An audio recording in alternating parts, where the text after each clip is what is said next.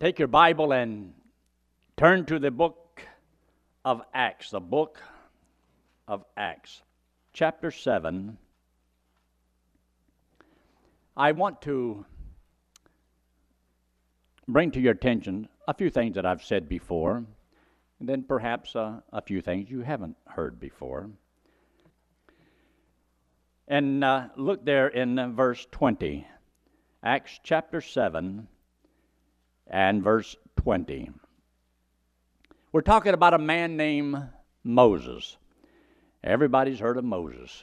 Just about everybody in the whole world's heard of Moses. And would you believe that one time Moses was just content to live on the backside of a desert? Spent 40 years of his life there. And he was content to be left alone. He didn't want to do anything. He didn't want to go anywhere. He's what you call he had been burned out. You see, he made a commitment and didn't follow through with it. He thought things were going to be different, and it didn't work that way. So you'll find out that as you serve the Lord, not everything's going to work out the way you planned. But there's a God in heaven whose timing is perfect. But notice what he says in verse 20. In which time Moses was born, and was exceeding fair, and nourished up in his father's house 3 months. When he was cast out, Pharaoh's daughter took him up, nourished him for her own son. Moses was learned in all the wisdom of the Egyptians, and was mighty in words and in deeds. And when he was full 40 years old, it came into his heart to visit his brethren, the children of Israel. And seeing one of them suffer wrong, he defended him, and avenged him that was oppressed, and smote the Egyptian. And you ought to underline these 3 words in your Bible. You see, before he ever went to the backside of the desert, he already knew and believed God was going to deliver the children of Israel by him. He knew it before he ever left. And he says he did what he did because he supposed his brethren, and you ought to underline these 3 words, he supposed they would have understood. But you know, they didn't understand. Because Moses did something that he shouldn't have done. Now, whether or not he got angry or not, may be hard to tell, but when you study the Old Testament, you'll find that Moses got angry an awful lot of times. Moses lost his cool. Moses got angry and bitter and paid a price for it. And that's one of the reasons he never got to go into the promised land. God let him see the promised land from the top of Mount Nebo, but wouldn't let him enter it. All because he got angry and he did something that God never told him to do. He took matters into his own hands. He thought he had the right to strike the rock twice when he was only supposed to speak. So his anger cost him. His anger cost him here too, I believe. But it says here in verse 25, for he supposed his brethren would have understood how that God by his hand would deliver them. And it says, but they understood not. The next day he showed himself up unto them as they strove, and would have set them at one again, saying, sirs, ye are brethren, why do you wrong one another? But he that did his neighbor wrong thrust him away, saying, who made thee a ruler and a judge over us? That must have hit to the quick, because he knew somebody knows what he had done. Now he knew that somebody knew that he had murdered an Egyptian and hid him in the sand. You see, at one time he didn't think anybody knew. Nobody knows, but somebody did. Somebody saw. And so the Bible says that he was going to leave. Because it said in verse 28, wilt thou kill me as thou didst the Egyptian yesterday? Then fled Moses at this saying, and was a stranger in the land of Midian, where he begat 2 sons. When 40 years were expired, there appeared to him in the wilderness of Mount Sinai an angel of the Lord in a flame of fire in a bush. Now, when you read this in the Old Testament, the book of Exodus, you'll find that this scripture almost quotes that scripture, perfectly tells the story. It shows that what God wrote back there was inspired, and quotes it again here. And this is inspired of God. Because the Holy Spirit knows the Word and can draw out of those Old Testament scriptures knowledge that is needed for this day. Now, Stevens is preaching a sermon. And as far as we know, it must have been his first sermon and his last sermon. Boy, he must have preached up a storm. One sermon and everybody loved him. No, nobody loved him. It says they stoned him to death. How would you like to preach one sermon and you get stoned to death for it? Well, it says in verse 31, when Moses saw it, he wondered at the sight, and as he drew near to behold it, the voice of the Lord came unto him, saying, I am the God of thy father, the God of Abraham, the God of Isaac, and the God of Jacob. Now, it says in the Gospels that Jesus had made the statement to them that God is not the God of the dead. He's the God of the living. And if he says he is the God of Abraham, Isaac, and Jacob, then Abraham, Isaac, and Jacob must be alive. That's what he said. Moses trembled and durst not behold. Then said the Lord to him, put off thy shoes from thy feet, for the place where thou standest is holy ground. And get these three statements in this verse, because I want to show you these three statements later. I have seen, I have heard, and I will deliver. See that verse 34? I have seen the affliction of my people, which is in Egypt. I have heard their groanings, and have come down to deliver them. And now come, I will send thee into Egypt.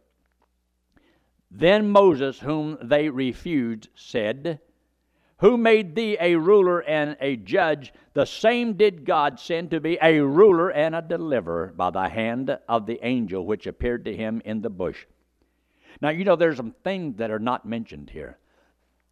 There is a few things that, as the story goes back and draws all of this knowledge and puts it up here for us to see, there's a few things missing. I want you to take your Bible and look there in the book of Hebrews and chapter 11. Hebrews and chapter 11. You'll notice that there's a few things that's missing in the book of Hebrews chapter 11. Now, you and I know that God used Noah, but after Noah and the ark had landed, he made a sacrifice, but you remember he got drunk, and things didn't go too well with one of his sons. But it's not recorded here. You remember Jacob, who was a surplanter? In other words, he was a liar, a deceiver. He wasn't the most upright individual. Jacob. You know, there's nothing said against Jacob here in chapter 11. Well, even when you talk about, Moses here, and yet Moses, he lived 120 years. Not one bad thing about Moses is said here. This is the Hall of Faith chapter. It's what he did by faith, and God is putting in here the things that they did for him. This is what God sees. You see, the day will come when the Bible says the former things will be remembered no more. God is going to reward you and I for what we did do. And those things that we've done will last for eternity. The rewards that God's going to give you will be eternal. So there's some things that God must have forgot about. I wonder if God forgets. You remember all those bad things you did?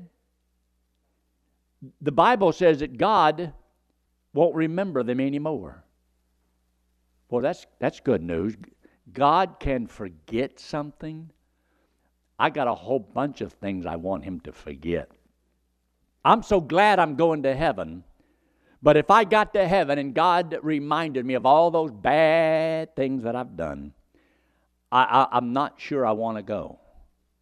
I want to stay here as long as I can and drag my feet and try not to get there too soon. But God says he's forgiven all sins, been removed, blotted out. That's good news.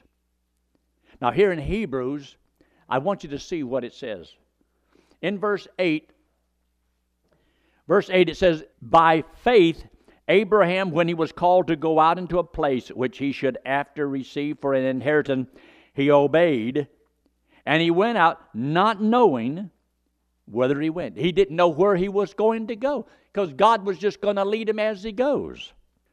Serving the Lord is not always seeing the way clear. It's just seeing the Lord, trusting the Lord, and one step at a time.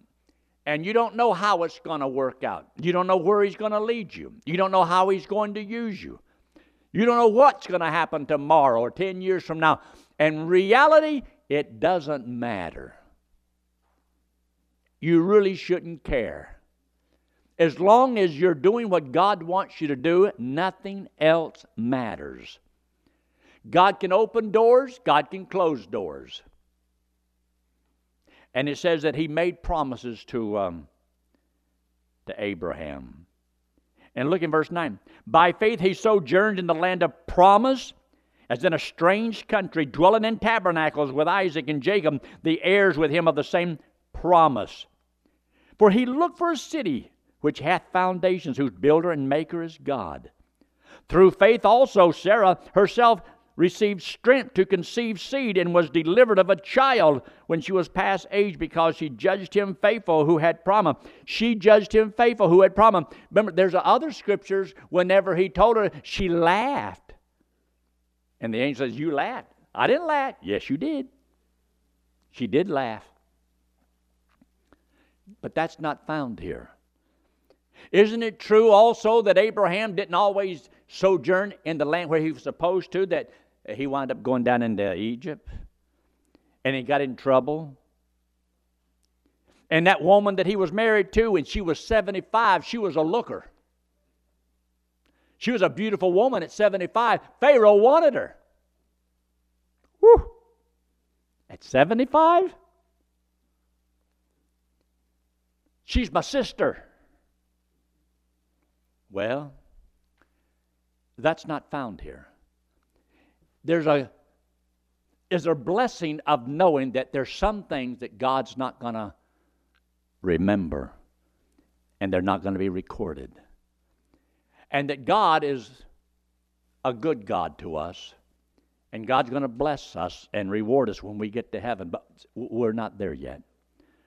So sometimes I like what not only the Word of God says, but what it doesn't say. And it makes a statement here in verse 13.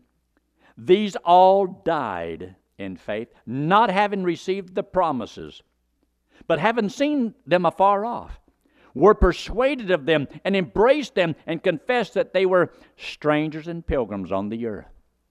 See, that's all we are right now, is strangers and pilgrims. Strangers means we're away from God. Pilgrims means we're going home. We're away from God, but we're going home. Doesn't mean that you're supposed to be strange or a pill, but you are a stranger and a pilgrim. So the Lord has promised all these wonderful things, and He made promises to them, and they didn't get to fulfill them in their lifetime. They never saw the acquisition of all this land that God had promised. Did you know that God promised them the land from the river of Egypt all the way to the river Euphrates? Over there where Babylon is in Iraq. Do you know all that land is going to belong to Israel? I don't know if people understand how big of a piece of property that we're talking about that God promised to Israel. And Israel will be the greatest nation in all the world someday. Now look down there in verse 23. By faith, Moses, when he was born, was hid 3 months of his parents because they saw he was a proper child, and they were not afraid of the king's commandment. By faith, Moses, when he was come to years, refused to be called the son of Pharaoh's daughter. That's when he was about 40 years of age. You see, he knew and understood who he was, and he believed before he ever went on the backside of that desert. He knew that God was going to deliver Israel by his hand. He just didn't know how God was going to do it or when God was going to do it. But he believed that God was going to do it. And so he committed himself, and he's going to do it, and follow me. And they said, who are you? Who are you? And so he fled and went to the backside of a desert. But you see, before he ever did that, he had already made up his mind, and he chose the affliction with God's people over the treasures of Egypt. See what he makes a statement here in verse 26. Esteeming the reproach of Christ greater riches than the treasures in Egypt, for he had respect unto the recompense of the reward. Did you know that what's not here is those 40 years on the backside of the desert? He didn't put that in there. Just kind of like skipped right over all of that. Now take your Bible and turn to the book of Genesis in chapter 15. The book of Genesis and chapter 15. And you'll notice there in verse 2, Abram said, Lord God, what wilt thou give me, seeing I go childless? And the steward of my house is this Eliezer of Damascus. God, you said that you're going to make a great nation from me, and I'm an old man. Where's this kid? And a offspring has to come from me. That's what you promised. So how are you going to do this? Abraham said, Behold, to me thou hast given no seed. Lo, one born in my house is mine heir. And behold, the word of the Lord came unto him, saying, This shall not be thine heir. Talking about Ishmael. He said, But he that shall come forth out of thine own bowels shall be thine heir. And he brought him forth abroad and says, Look now toward heaven. Tell the stars, or count the stars, if thou be able to number them. And he says unto him, So shall thy seed be. Whoo, doggy. Wouldn't that blow your mind? Have you ever tried to count the stars? And verse 6, you ought to underline this verse in your Bible. And he believed God. He believed in the Lord. And he counted it to him for righteousness. Now, even in the New Testament, in the book of Galatians in chapter 3 and verse 8, it says, Abraham believed God, and it was counted unto him for righteousness. What hath Abraham found? That a man could be justified by faith without the deeds of the law, because Abraham was justified by faith 430 years before the law was ever given to Moses on Mount Sinai. But there's something that God told them here. You are going to have a son, and you are going to have as many as the stars of heaven. So he says there in verse 13, And he said unto Abram, Know of a surety that thy seed shall be a stranger in a land that is not theirs, and shall serve them, and they shall afflict them 400 years. So did God tell Abraham in advance that they were going to go to a strange land, and they're going to be there for 400 years? Just think, America's a little over 200 years old. Give us 200 more years. How many people would there be in this nation? Israel went down into Egypt, about 70 of them. came out with a couple million. Nobody knows the exact number. Some believe 2.5 million. I don't know, I didn't count them all. But there's a bunch. And God says they'll be there 400 years. And the reason they're going to be there for 400 years is because God is building a nation, and He put them in the best place in the world at that time to take care of them, and gave them the choice land of all of Egypt, the land of Goshen. And God used them and blessed them, and they were fruitful, and they multiplied. And then there came a Pharaoh who knew not Joseph, and now began to put the thumb on them, and became afraid that if an enemy was to attack, Egypt would find that Israel might side with the enemy and destroy Egypt. Therefore, they was going to kill all the male children. Now, did God already say about how long it was going to be? Yes. Isn't it amazing that those years in advance, God had already knew exactly what was going to take place, and the timing has got to be just right. Got to be just right. Look also what He says there in verse 15. And thou shalt go to thy fathers in peace. Thou shalt be buried in a good old age. Well, he should. He was 175 years old. Do you realize that after he had that child, Isaac, at 100 years old, he lived another 75 years, got him another wife and a whole bunch of more kids? I ain't making that up. It's in the book. And then he says there in verse 16, but in the fourth generation they shall come hither again, for the iniquity of the Amorites is not yet full. Now this is a list of the people that will be in the land when the time is right. Because God is giving those people time that's in the land of Canaan. And the land of Canaan, Canaan was the son of Ham, and he was the one that had the curse. It was not upon the black folks, it was upon Canaan. Canaan went into the land of Canaan, and they're the one that was under the curse, and God's going to take it away from them, and He gave it to His own people. And see what it says in verse 18? In the same day the Lord made a covenant with Abram, saying, unto thy seed have I given this land, from the river of Egypt unto the great river, the river Euphrates. See, I didn't make that up. It was in the book all along. So this is what God says. Now take your Bible and look there in the book of Exodus and chapter 2.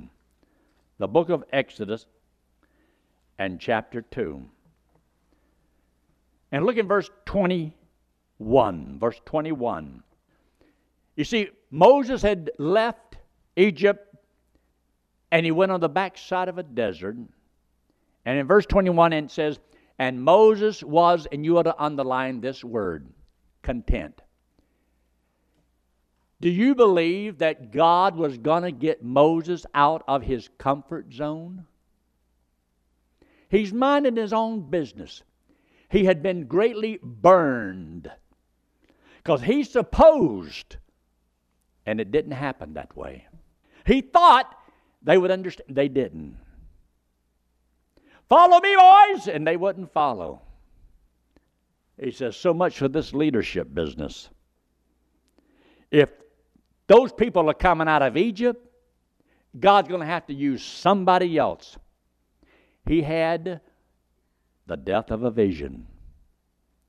God, you'll have to get somebody else. He went on the backside of the desert and was content. See there in verse 21? To dwell with the man, and he gave Moses Zipporah his daughter. She bare him a son, called his name Gershom Solomon. No, just Gershom. Y'all know the guy named Gershom Solomon? I met him over there in Israel, and I interviewed him 20-something years ago. 20 years ago, I guess. And it says here in chapter 3 that Moses kept the flock. Now, he was content doing nothing more than herding sheep. Just taking care of some sheep. Can you imagine that God has taken this little old sheep herder from the backside of a desert who was in the pits and had finally got content. This is good enough. This is all I'll do. And he never thought of what was coming down the road, of how much God could do with him. He never saw it. Did you know that a lot of times that's the way you and I are? We don't see down the road, and we can't see what God's going to do. Can you imagine a few years ago when I lived in Georgia, in the backwoods of Georgia, when my daddy was a bootlegger, when I went barefooted to school and wore overalls? I didn't go to church, didn't know one verse of the Bible, didn't know there were books in the Bible. At that time, I didn't even know there was a Bible. And that's the truth. Never saw my mom and dad have prayer. How in the world is God ever going to use that little old snotty-nosed Georgia boy? He don't know anything.